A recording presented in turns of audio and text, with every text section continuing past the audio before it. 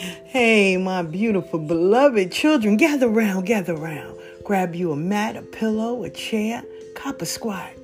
And I want to be the one to share you of stories of life, love, hardship.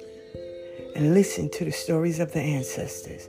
They left us roadmaps and beautiful, beautiful lessons to help us in this life today that we live.